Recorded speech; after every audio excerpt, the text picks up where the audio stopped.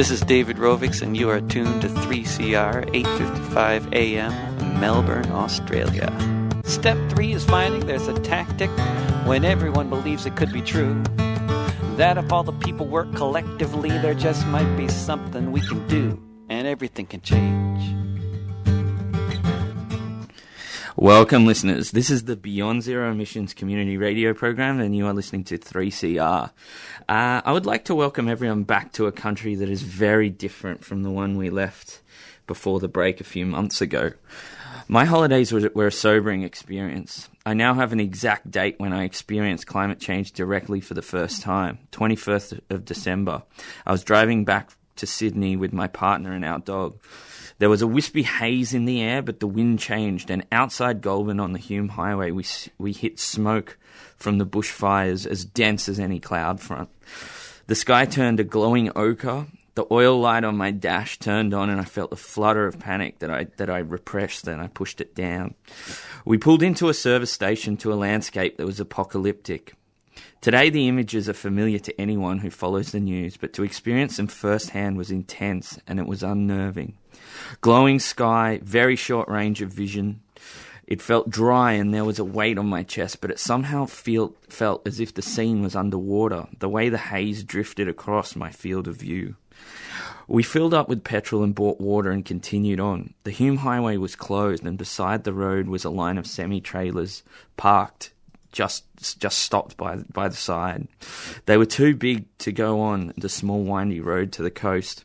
We were lucky enough to be able to take it. On that road I saw many animals, clearly startled and escaping from the inferno. Hotels were full. We stopped at one, and a lady said she was fleeing the fire. It was clear that this is now an unstable world that we have arrived in 2020. I've been reading many exasperated accounts of the bushfires, 30-plus human lives, 1 billion animals, thousands of houses. Many people feel helpless even after the closing months of 2019, when it really felt like the world was beginning to listen. In our show today, I want to empower even the most cynical of people to help trigger action on climate change, not with your feet or your voices or even your vote, but with the thing that makes the world go round, your money. I sat down with principal financial analyst and ethical investment specialist and founder of Gold Leaf Financial Services, Mary Campbell. She will take us through exactly what you need to do an audit on your investments, no matter how small they are, and to ensure that you are not funding forces preventing climate change. We are also lucky enough to have shareholder activist Dan Goucher and the Australian Institute's Tom Swan to take us through an overview of work being done across the financial sector to shift the balance away from fossil fuels. So let's see if we can get them on the line now. Hello, Dan and Tom. Are you there? We are. Awesome. Hello, Kurt. Hey. So I'll just introduce you first. So Dan Goucher is, have I pronounced that right? It's Gosha. Thanks. Gosha, good. Dan Gosha, the Director of Climate and Environmental Studies at the Australian Centre for Corporate Responsibility. A few years ago, I heard about the ACCR at a talk given by Executive Director Bryn O'Brien before the hallowed Bill McKibben spoke. The ACCR's mission has resonated with me and those I've spoke to ever since, because shareholder activism was a chance to confront decisions made in the interest of shareholders by those in the general public concerned about climate change. Gone were the soundproof walls that insulated the boardroom from action on the street, the separation of shareholders and the climate. I've been looking forward to a chance to discuss shareholder activism with Dan ever since. So Dan, welcome to the show. Thanks, Kurt. Great. And we also have Tom Swan. Tom is a research assistant at the Australian Institute on a project looking at opportunities and obstacles for fossil fuel divestment in Australia. He is also a spokesperson for the Fossil Free ANU campaign and a student in the Masters of Climate Change. Last year, Tom published the report High Carbon from the Land Down Under, where he confronted the political talking point that Australia is a tiny carbon emitter. We're not. Our exports mean we're the third largest emitter of carbon in the world. We will be talking to Tom about divestment of superannuation from fossil fuels. Tom, welcome to the show as well. G'day. Hey. So I'd just like to start with Dan, but feel free, Tom, to just come in if you got anything to say. I want to turn this into a bit of a discussion. So Dan, can you just start by explaining how shareholder activism works? That's a very good question. We could be well. Look, there's numerous forms of a shareholder activism, but the one that ACCR practices is about engaging with big listed companies. So, your big four banks, BHP, Santos, Woodside, etc. And in some cases, filing what we call shareholder resolutions, which is essentially putting an issue to a vote at the annual general meeting. So every listed company has an annual meeting, and by putting it to a vote, we can essentially then take a poll of where a company's shareholders and its large institutional investors sit on a particular issue. We obviously I work on climate and environment, but I've got colleagues that work on workers' rights and human rights. So we raise issues with listed companies about their emissions targets, about their relationships with groups that lobby against climate policy, about how workers are treated, about how refugees are treated. So, by putting it to a poll, you're essentially asking its entire shareholder base, which in some cases is hundreds of thousands of individual investors, whether or not they think the company is addressing that issue adequately. So that's our form of shareholder activism. But there are big kind of institutional investors that would see that have a different form of shareholder activism, which might be taking large positions in companies and trying to seek change on the board. But that's beyond our beyond the size of our wallets. Yeah. So last year we had Michael West on the show, who's an investigative journalism, about his documentary Dirty Power, and he painted a picture of a revolving door between federal politics and the pro-coal lobby groups and coal industry. With coal industry interests and political interests walking arm in arm, how has this been a challenge to reduction in fossil fuel investment?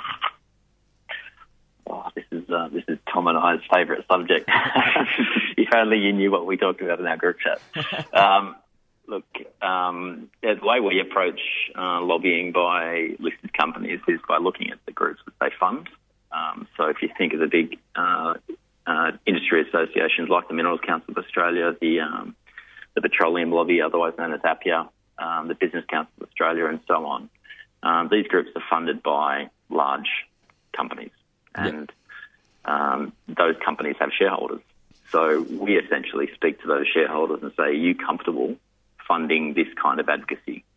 And what we've, I guess, over a couple of years of doing this kind of work is that there's a growing number of institutional investors who are not happy that that they are funding advocacy that stands in the way of ambitious climate policy. And I guess the most clear-cut example of that is probably the Minerals Council of Australia, who have stood in the way of effective action on climate for the better part of 20 years. And a couple of years ago, before I joined ACCR, my colleague Bryn O'Brien, who you mentioned earlier, she filed a motion at BHP in 20... what year is it? It's 2017. And at the time, it was a novel idea. Should investors be thinking about how BHP spends its money and who it gives its money to and what those groups advocate for? And it wasn't overly well supported. Something like 9%, I think, of shareholders supported a resolution looking for more disclosure around what the Minerals Council of Australia and others were doing on climate policy. But the next time around, when it went to Rio Tinto, the vote grew, and shortly thereafter I joined, and we've put similar resolutions to scores of companies now to both improve their disclosure of how much they're funding these groups, what these groups are advocating for, and whether or not, and the resolution we put to BHP last year was about whether or not you should suspend membership of groups that are not advocating for policy that is in line with the Paris Agreement. And that got about 30% of the vote, which, by most standards, if you're thinking in a democracy, that seems like failure. But at an AGM, it's very unusual to get a strong vote against management. there's an inherent bias for big institutional investors, particularly big pension funds, big asset managers, to vote against the management of the company. Yeah. And in almost all cases, management recommends voting against resolutions that we put up, that other groups put up, because they'll argue that it's not in the best interest of the company.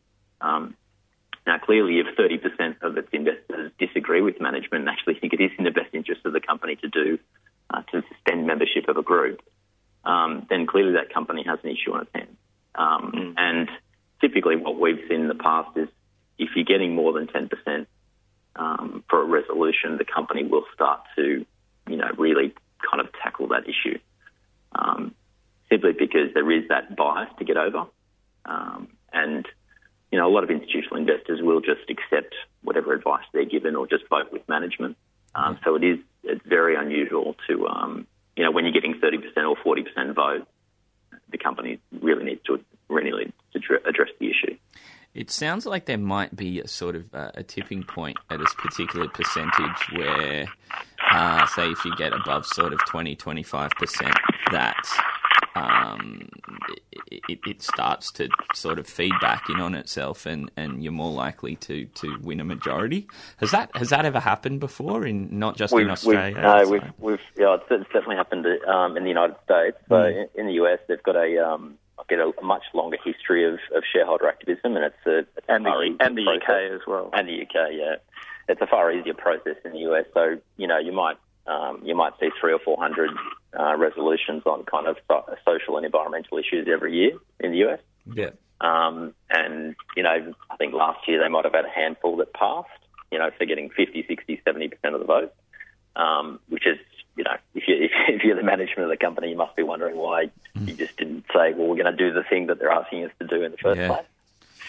So there is that culture of, shareholders filing proposals. But in Australia, we're still only seeing really ACCR and Market Forces are the two groups that are filing most of the resolutions. And you're kind of talking 10 or 15 resolutions a year. And so what are the blockers in Australia that are unique to Australia that are sort of stopping what's happening in the US and the UK from happening here? Do you want to have the first stab at that, Tom? Yeah, I mean, in terms of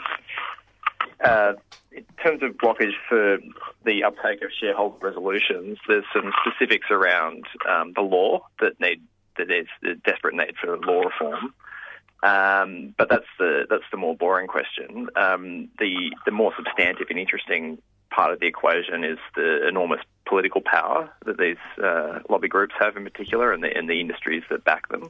And maybe a neat sort of vignette to show that is going back. You introduced me as spokesperson for the divestment campaign at the ANU. That's a position I've left some time ago now. But that whole episode really showed, I think, the influence of the industry over government and how sensitive the industry is, and through that government is to these sorts of changes. Yeah. And I think that flows through into how they've dealt with the rising tide of shareholder advocacy as well. We've seen some quite strong commentary against Dan in particular, but against ACCR in the financial press and in other more conservative newspapers. Which is really quite bizarre when you think about it, because this is shareholders expressing their decisions to, freedom of speech and free markets. It should be good conservative principles. But apparently it's a threat to the economy and a threat to our way of life. Yeah. And I think this really just goes to show more than anything the sense in which sort of carbon vested interests feel threatened by some of these strategies. And if I can jump in there. Yeah, please. One of the other things that we see is that particularly large Australian investors, they have fairly good access to the boards of ASX listed companies. Yeah. And sometimes they confuse that access with, influence. So if an investor or if a company is prepared to meet investors and prepared to talk and discuss what the issues are, then for that reason investors will prefer not to vote against management. They don't want to necessarily upset them and lose that access. Yeah. And that is problematic. And I guess that kind of talks to a bit of I wouldn't say a boys' club, it wasn't just boys these days, but a bit of a club between companies and investors that they are, they're inherently kind of part of the same system. You've got investors that are profiting from being invested in these companies. So it is difficult for them to press them to, if they're an oil and gas company or a coal company, to transition into being something else, because it's a very difficult thing for them to do. Yeah. And more than that, there's also been for too long no one asking them to do it, and it's unfortunately a relatively new source of pressure. I mean, the divestment movement in Australia has been going for less than a decade. And has achieved great things in that time, but certainly shareholder engagement or shareholder advocacy of the kind that Dan is talking about is newer here than it is elsewhere, and it's something that the financial system is less familiar with, combined with the misperceptions of the role of fossil fuels in our economy. And as well as the political power, and you get this sort of trenchant resistance to doing anything substantive, unfortunately. But that, as you say, that is shifting, and we see that in the rising votes for shareholder resolutions and controversies when large funds refuse, they talk the talk but refuse to walk the walk by voting the right way, and increasingly with members, demanding more of their funds and threatening and indeed shifting money when their funds don't invest or engage in the way that they expect. I know it's really still very early days, but do you think that a real-life catastrophe like the bushfires will sort of force the issue through? So we've done some research recently looking at the impacts of these bushfires on Australians in terms of health impacts. So we estimate around 5 million Australian adults had direct health impacts, and there was almost 2 million people who missed work as a result. Yeah. And these sorts of impacts were linked directly with increasing concern about climate change and increasing demands for more action. When people have a direct personal impact like you described, it can be quite distressing, and it can stay with you for a long time and turn up in unexpected ways in the future. So yes, I absolutely think there'll be a long-term, very profound consequence. It's still too early to say what that will be, and it could play out in all sorts of complex ways. And I think it's certainly a really important opportunity to channel that concern and people crying out for ways to take action, to channel it into actions that actually can have a real impact on decision making that happens in financial Australia and ultimately in Parliament House. Right. Can I jump in there, Kurt? Please. I think, we've obviously been. I guess my colleagues and I have been having this conversation for the last couple of weeks since we returned from our break, and like you, I was personally impacted, and I know Tom was as well. And I guess we start to think, well, how does it affect the electorate, which is one thing, but then we also start to think about how does it affect the people who work at large companies, how does it affect people who work with large investors, and it does change their mindset about how they go about their work. How does it make them feel like they need to act more urgently, or take actions that wouldn't be seen as business as usual. I guess Tom and I have the luxury of working for groups that will allow us to amplify and I guess accelerate our work where we need to, and we're certainly thinking about how we do that over the next couple of months. But a lot of people who work in kind of big corporate environments, they're quite restricted about how different they can behave. Yeah. In response to this crisis.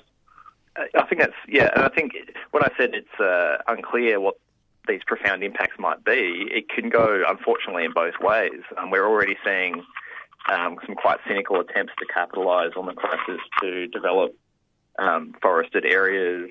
Yeah. We've seen the gas deal with the federal and the New South Wales governments.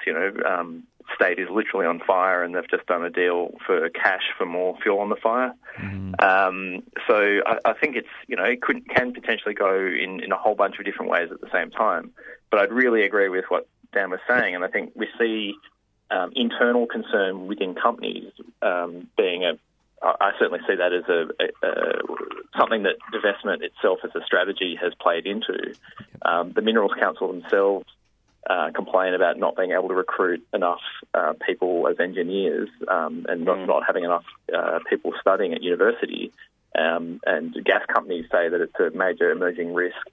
We've seen major engineering companies have an internal crisis because they were doing work for Adani. And this is all because people who work at these companies or might consider working for these companies don't want to be working for industries that are actively causing great harm, irreversible harm, and that has potentially profound consequences for the way that these businesses operate in the future. It increases the cost of skilled labour, potentially decreases the quality of the recruits they can get. And we know this because they're saying it. They're saying it publicly, and that's one of the and they're also pushing government to contribute to more to tertiary education programs and so on to ensure that there are enough people to work in these industries. So they're actually pushing for policy change just to kind of fill that gap, if you know what I mean, because so many young graduates are getting turned away from working in certainly particular companies.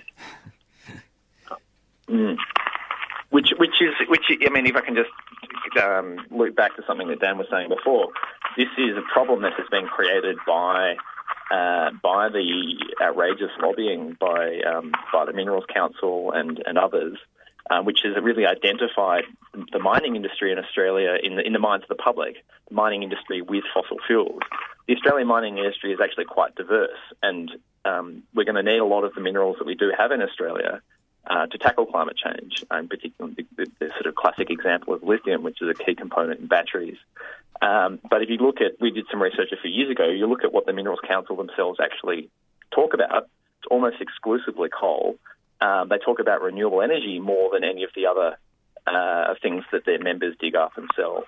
So it's pretty clear that it's been almost an obsession on behalf of the mining lobby, and this is something that investors have let the companies they own do with their own money, and it's clearly not in the interests of the rest of the mining industry that's now suffering as a result of this loss of social license. Right. I'd like to move to super now. So just this one's for you, Tom. Mm-hmm.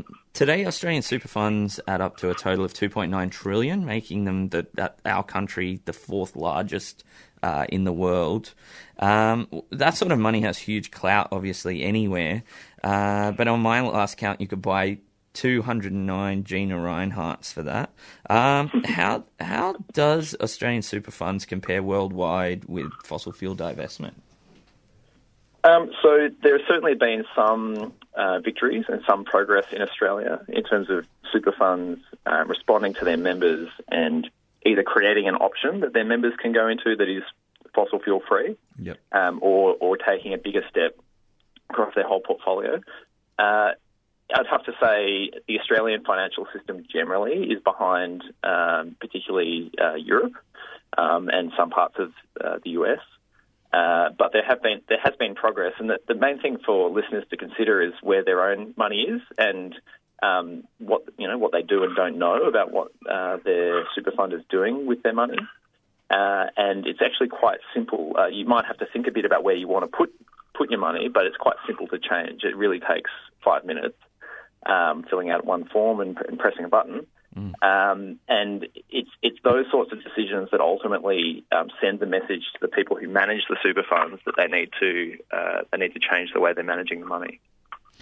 The actual mechanics of super funds are obviously a little bit different from shareholder activism, which is much more direct. But with super funds, you're dealing with a bigger clump. You mean divesting? Divesting, yeah. Yeah. With divesting super is a big clump of money, so success is sort of more coarse-grained. You're either in or you're out. How does divestment actually work? Oh, so divestment is simply the opposite of investment. All it means is selling your investments in something and choosing to put your money elsewhere. Divesting your super. So if someone wants to divest the fossil fuel industry and go fossil free, that's simply a matter of finding a fund, finding out where your money currently is and whether you're in fossil fuel companies in your super, and then making the decision to change. And it's important that when you do this for maximum impact, that you let your fund know why you're shifting. And to have the maximum impact, you should make a complaint, and you should even use the word complaint in your email, because it triggers a special process that they have to have by law, and it will mean that they'll have to deal with your concerns in a more substantive way. Yeah. Generally, they have this has now happened so much, they have pro forma responses, so you don't think you'll be getting any special treatment. But it's important that they register why they're losing your business. And then you just basically sign a form and it shifts over. It's been made quite simple now to do. But Australians spend more on fees for super every year than they do on electricity, and most people have almost no engagement with it. And it's a real shame. And I think if the super industry spent more time talking about what they were doing with our money, then there would be more engagement, more engagement with it. I guess for some funds who make very large fees based on their consumers' disinterest, that's probably not what they want. They don't want you thinking about it too much. No. So you can, for a lot of people, you can actually save money by shifting funds. Yeah. So I guess one of the main barriers to doing that is that there's so many super funds just don't tell their members where their money is being invested. Absolutely. So I had a look into this because there have been proposals over most of the decade now to require super funds to disclose where they invest.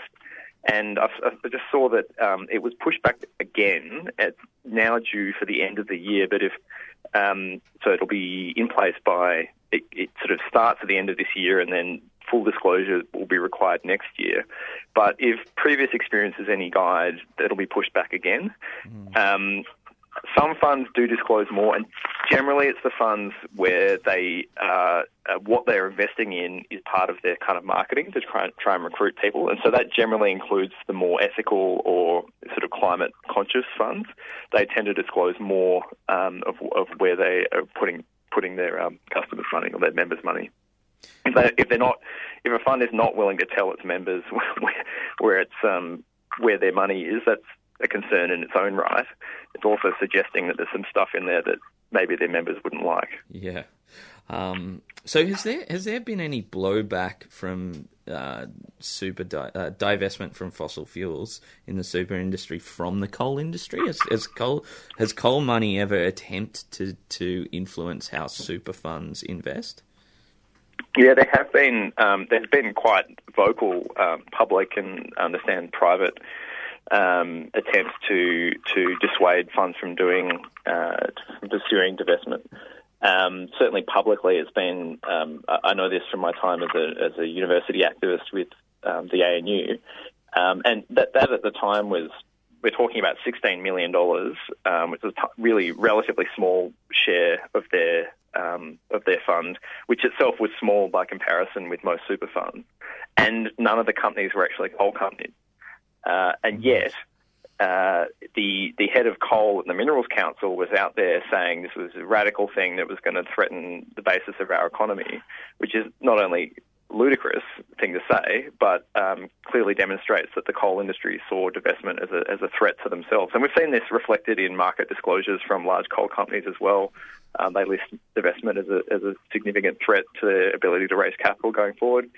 So yeah, it's certainly something that the coal industry spent a lot of time fighting very noisily against, which really has served to emphasise the fact that they're worried about it. Yeah, and that it is effective.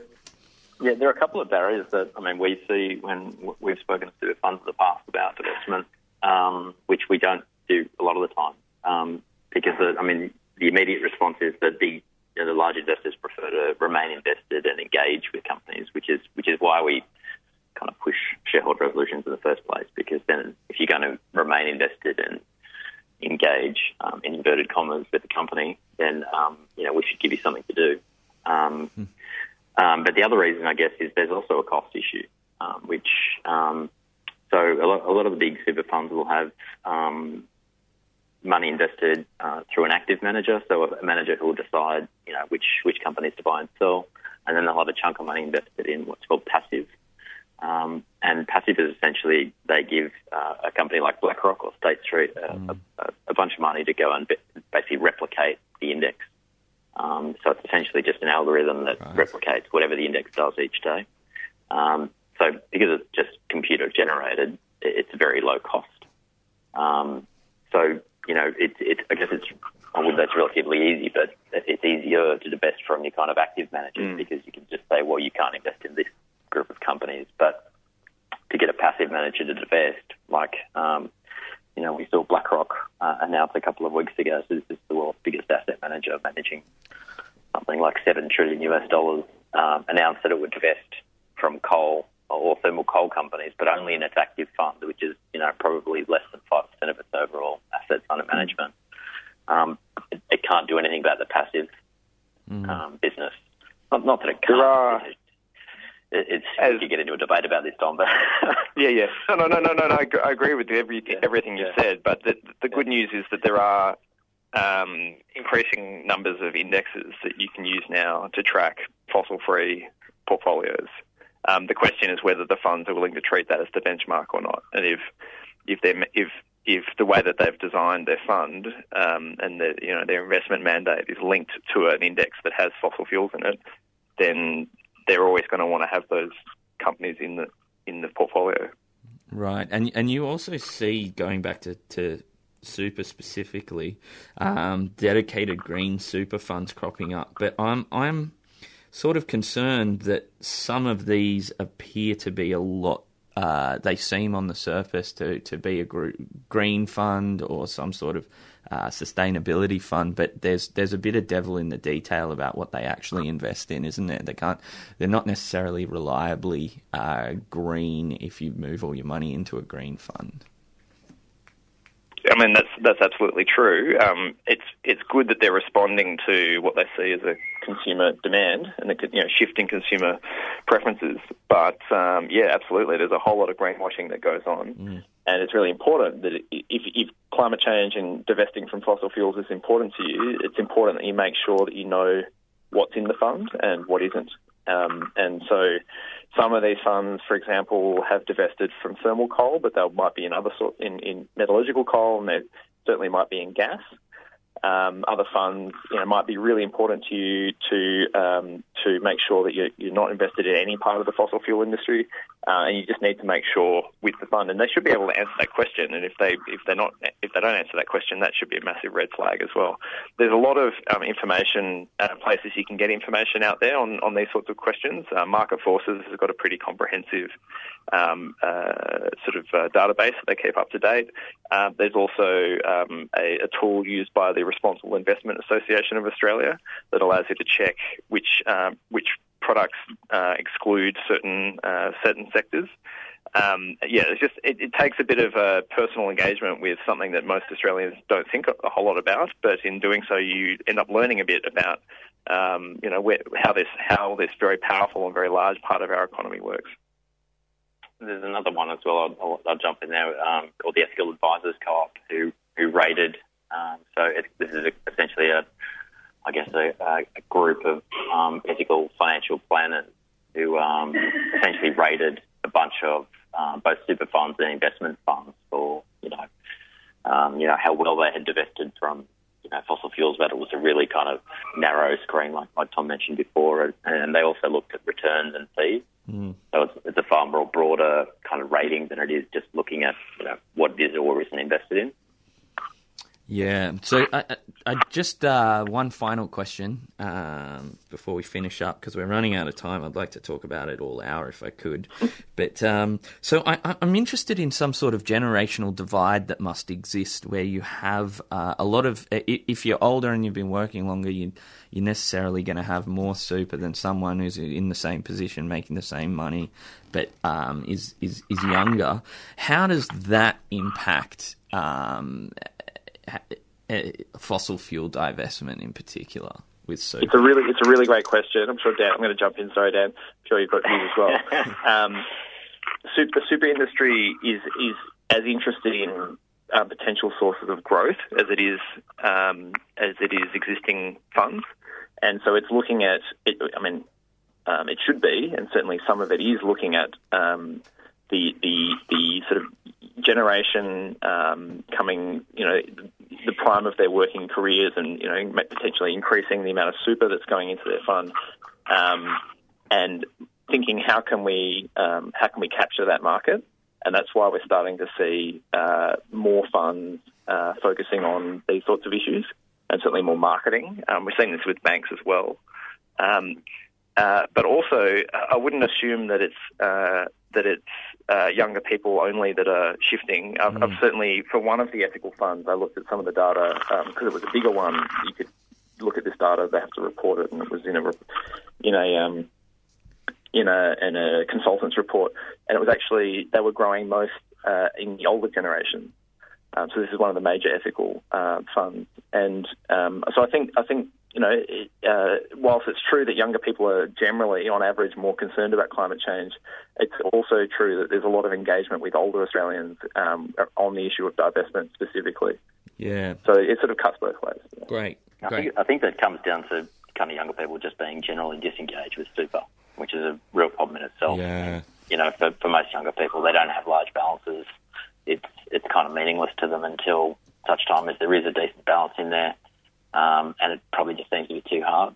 Right. There is an issue with financial literacy about people actually understanding how super works, and even if they were topping up super as much as they possibly could at a younger age, it's going to make a far bigger difference when they're older. That's just one other thing that plays into it is the types of assets that super funds are looking at buying into. It's one thing to be buying shares, which is, what you'd call a liquid asset, but some of the assets that particularly the big industry super funds are buying, they're infrastructure and property. They're buying these investments with 30, 40, 50-year time frame. So then you start to think about, whose interest is that asset going to be in? Because it's clearly going to be in the interest of the younger members. Yeah. And, do younger members want to be invested in a gas terminal that has a 50-year life in the United States, for instance? Yeah. And that's a very interesting question because, I suspect most of those younger members wouldn't want to be invested in it. Yeah. Okay, well, we'll have to leave it there. Thank you so much for your time, Tom and Dan, coming on the show. Cheers, Kurt. Thanks for having me. Thank you. Thank you. Cheers. Bye. That was Tom Swan from the Australian Institute and ACCR's Dan Gocher. We'll have a look at how to purge your finances of dirty money when I speak with ethical investment advisor Mary Campbell. I'm Kurt Johnson. This is the Beyond Zero Emissions program. So I'm with Mary Campbell, who is a principal financial advisor and ethical investment specialist and founder of Gold Leaf Financial Services. Mary will be presenting for the Sustainable Living Festival, which is this Thursday, which is in Carlton, giving a talk called Investing in Climate Solutions. It's only $20 and you can get your tickets through the Sustainable Living Festival website, which we will be covering the following week. Mary, thanks so much for taking the time to talk with me today. Such a complicated subject, finances. Yeah, thanks for inviting me to have a chat. It is a complex area, so hopefully we can shine a bit of light on some of the things to consider if you're wanting to be more sustainable with your money. I guess we all want to do something on climate change. I assume everyone that's listening to this wants to do something positive to reverse climate damage that we've done so far. The Gordian knot that we're in is that as things keep getting bleaker and bleaker, we want more and more security to kind of deal with that. So the thing that's going through my head is that I'm worried about doing a lot with the climate, but then losing money if I divest from fossil fuels and not having any financial security and retiring a pauper and someone who's more vulnerable to negative climate situations. Is someone divesting from fossil fuels, is that going to undermine my bottom line when I retire? Yeah, I think that's a really key question, and it's one that a lot of people are wondering.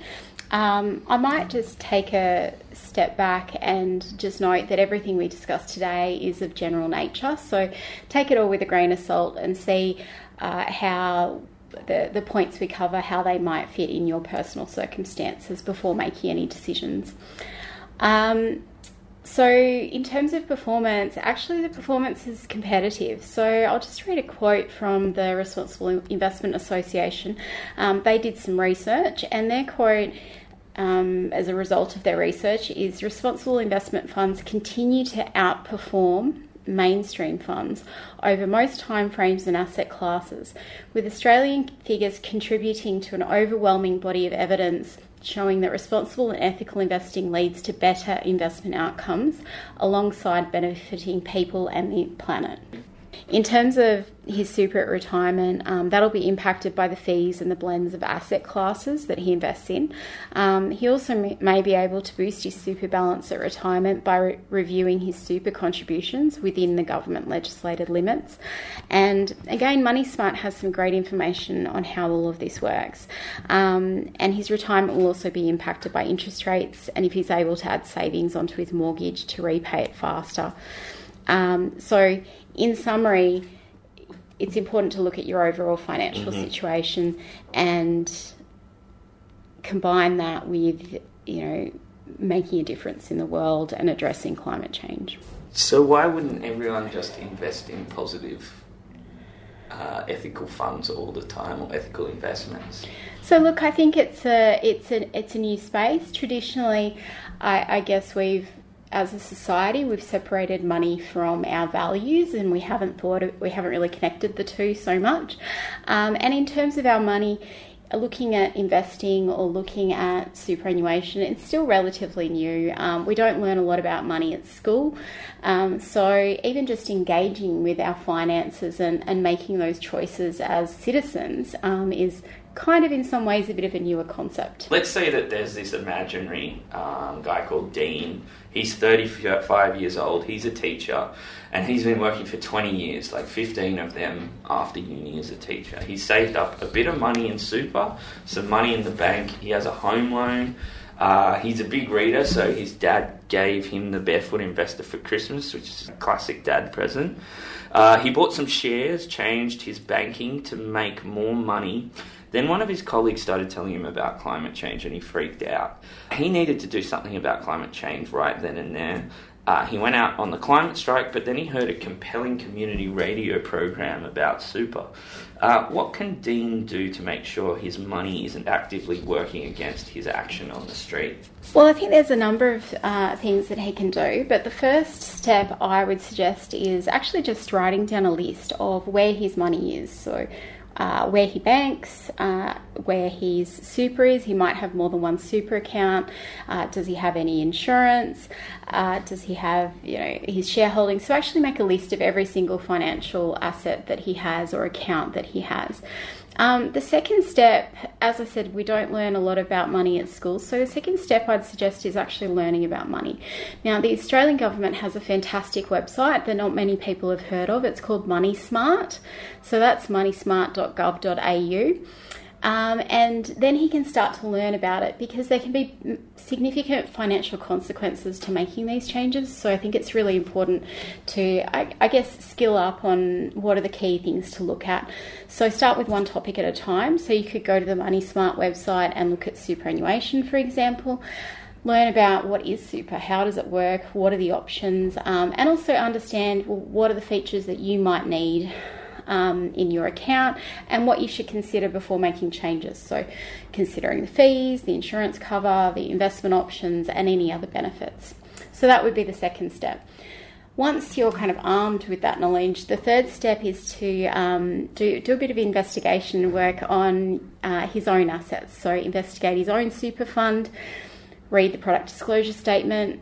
For example, do they have a policy on climate change? Do they disclose their underlying investments? Do they have ethical investment options? And what are the features and costs of changing to those options? The fourth step would be to investigate other options. So there might be other super funds that have a better position in terms of both climate change and also potentially better financial outcomes in terms of fees and costs. Then he can make a decision. So that general investigation process can cover not only his super, but his home loan, his shares, his banking and insurers. And, of course, I have to say he may benefit from seeing a financial advisor or a mortgage broker who can assist with these investigations and help him make a decision. Right. So just having a look at super in a little bit more detail now. So after 20 years, our mate Dean has 60k. He chose the fund with the lowest fees. After listening to that compelling community radio program, he starts thinking about super. and he's got to get his super out of fossil fuels. What is his first step then? Okay, so the first step I would suggest is to actually check if he has any insurance in his fund. Most people don't realise that if you change super funds, in many cases you'll lose that insurance. Now, most people have insurance in their super, so it could be life insurance, total permanent disability insurance, and income protection insurance. And this could be very valuable to you and your family should something happen to your health and you are unable to work or became disabled or passed away. You have an option to set up new insurance with a new super fund, or in some instances transfer your insurance. However, you should check the terms, as this might not be as beneficial as your existing cover in your current fund. In addition, it actually might be difficult to get new affordable insurance cover, so it might be worth holding on to your existing cover. So it's just really important to check the details of how your insurance cover works with your existing fund prior to making any changes. In terms of moving his super, or what's his first step to have a super fund that's not contributing to climate change, he might like to access the Market Forces website. They have a tool called Super Switch. So Market Forces are aligned with Friends of the Earth, a non-profit organisation, and they research super funds' underlying investments and provide information on their fossil fuel exposure. They look at not only the direct investment in coal mining, for example, but also investments in organisations that provide support to the fossil fuel industry. So this might include services such as banks providing finance, engineering services, insurance companies, and more. In terms of his super at retirement, that'll be impacted by the fees and the blends of asset classes that he invests in. He also may be able to boost his super balance at retirement by reviewing his super contributions within the government legislated limits. And again, MoneySmart has some great information on how all of this works. And his retirement will also be impacted by interest rates, and if he's able to add savings onto his mortgage to repay it faster. So in summary, it's important to look at your overall financial situation and combine that with, making a difference in the world and addressing climate change. Now, Dean hits up marketforces.org.au and sees that some super funds have some pretty benevolent names, something like Green Super, to make up an example. But Green Super is in fact not green at all. Not only are they not letting on what they are investing his money in, but some of it is going directly to fossil fuels. How can our friend Dan be sure his money is not wrecking the climate? He'd need to look first at whether he can change super funds. So some employers may not actually provide that choice. Again, he'll need to come back to understanding how super works and researching what might be right for him. So some of the key things to look at are also how comfortable he is with risk and asset classes. So that means things like whether he's invested in Australian and international shares, property and bonds, and the blend of those asset classes. And again, understanding the fees and the features of different super funds, as well as their positions on fossil fuels and climate change. As he's concerned about climate change, other issues he might like to consider is whether his super is invested in positive solutions, such as energy efficiency and renewable energy. He also might like to consider whether his super fund has voted in support of company climate resolutions. For example, did they support a shareholder resolution for companies to disclose their carbon emissions? Market Forces also provides information on how super funds have voted previously. Is it ever worth Dean trying to change his super fund from within and petition them to change their wicked ways? Yes, in short, most people are not engaged with their super funds, so this can make a difference as super funds are competing for your business. Dean can write to his super fund, providing his member details, and ask them to divest from fossil fuels. He can also write to his super fund asking them to vote to support climate change resolutions. The Australasian Centre for Corporate Responsibility, ACCR, is a good resource to help you with this. Awesome, and we've got Bryn on this show, which we will have just heard. So Dean is also saving up for a bit of a holiday. He wants to visit his nan in China. He has his money in one of the big four banks, and they are investing it in whatever they want. How can he be sure that his money there isn't killing the climate? So again, he can investigate his bank, read the corporate social responsibility report and the information on climate change on the bank's website. He can also visit the Market Forces website to learn about banks lending to fossil fuels. Okay, also as part of the Barefoot Investor, Dean bought a bunch of shares. It's pretty obvious that some shares, like Adani, are putting money directly into fossil fuels, but it's not as simple as that. Especially in the finance world, there are ETFs and index funds where a portion of your money can go directly to fossil fuel companies or indirectly through the bank that invests in fossil fuel companies. In such a complicated world, how can I possibly vet a share for fossil fuels and still operate as a responsive investor? So look, there's a range of options he can look at, and there's lots of resources out there. A good starting point is where he could research individual shares. So read up on the companies, learn if they're involved in fossil fuels, and put together his own direct share portfolio. And that may take a bit of time, but if you're interested, I think it's a great way if you're keen to do things yourself. In terms of exchange traded funds, or index funds or managed funds, there's lots of options out there, and some of them do screen out fossil fuels and other ethical matters. They aren't all the same, so you need to look at the details of each fund. So one research option as a starting point is the Responsible Association of Australasia Responsible Returns website, where you can search RIA accredited products, including super funds, investment funds, according to the issues you care about, such as fossil fuels or animal cruelty. From there, you can look into the individual fund, look into their ethical policies, and look at the underlying holdings to understand what the fund is invested in.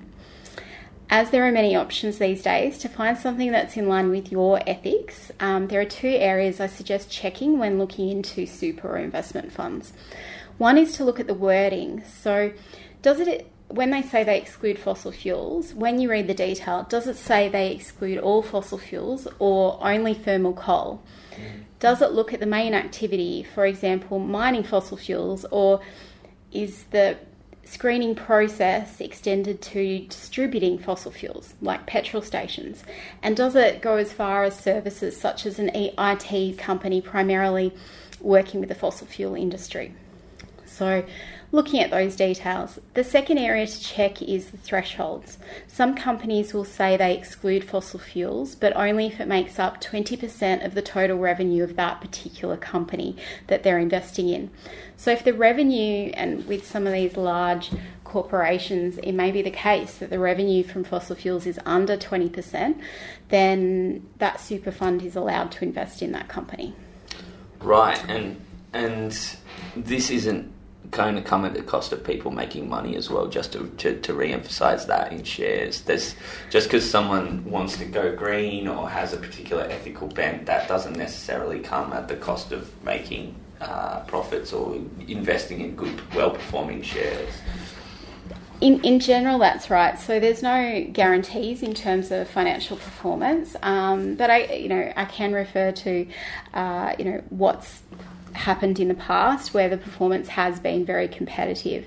So it's also, if we're talking about climate change, it's a major risk to the economy. So the Reserve Bank of Australia has mentioned this and said that it's absolutely essential that companies look into managing climate change risk, and all the government regulators are actually have put out statements like this, including ASIC and the Reserve Bank of Australia.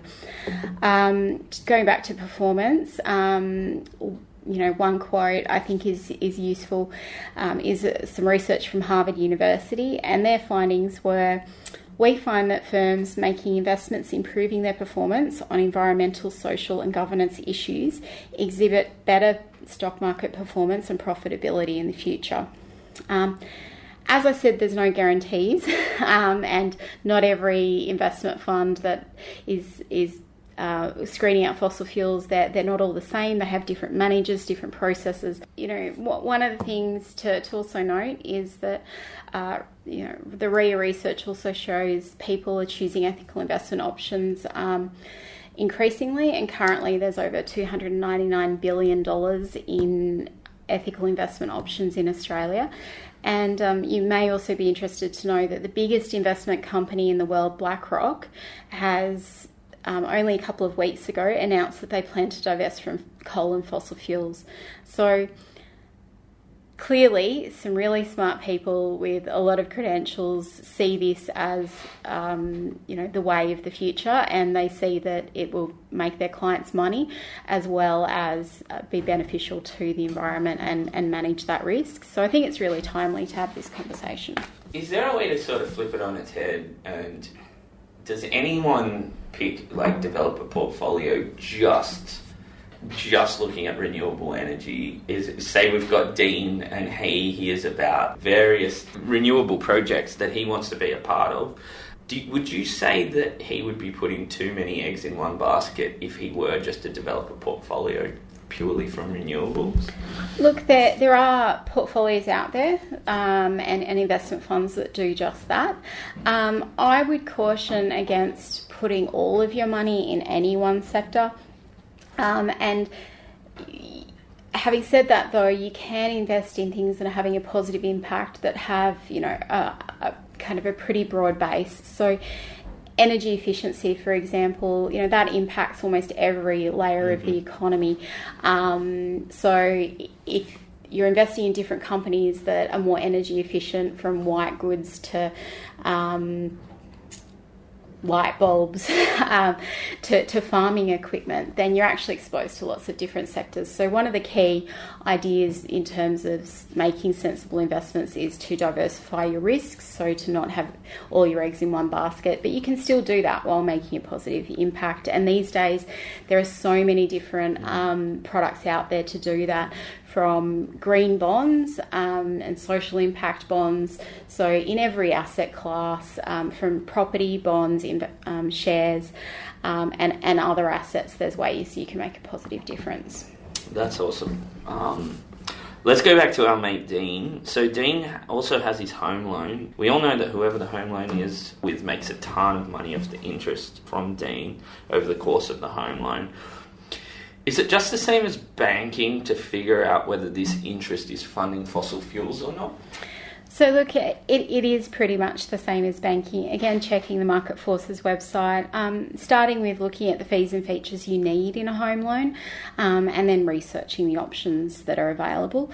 A mortgage broker might be able to help you with this, and there are mortgage brokers around Australia that specialise in ethical or green lenders. And again, you can also write to your bank and ask them to divest from fossil fuels if this is an issue that concerns you. Do you reckon it'd be a smart move to send the bank an email and say, I'll only bank with you if you divest? I think telling institutions before you move your money that if they don't change, that's what you plan to do, rather than just moving your money that has more of an impact and they're more likely to pay attention.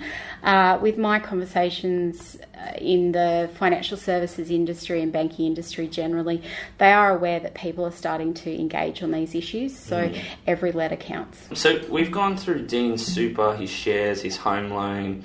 If you make sure all those are green and clean, can he sleep with a clear conscience, or is there something else that he needs to consider? So look, as I mentioned, I think engaging with your super, bank, insurer and investment companies by writing to them and asking them to take action on climate change is something that he can do in order to have his voice heard. As a shareholder, he can work with ACCR and Market Forces to support shareholder resolutions on climate change.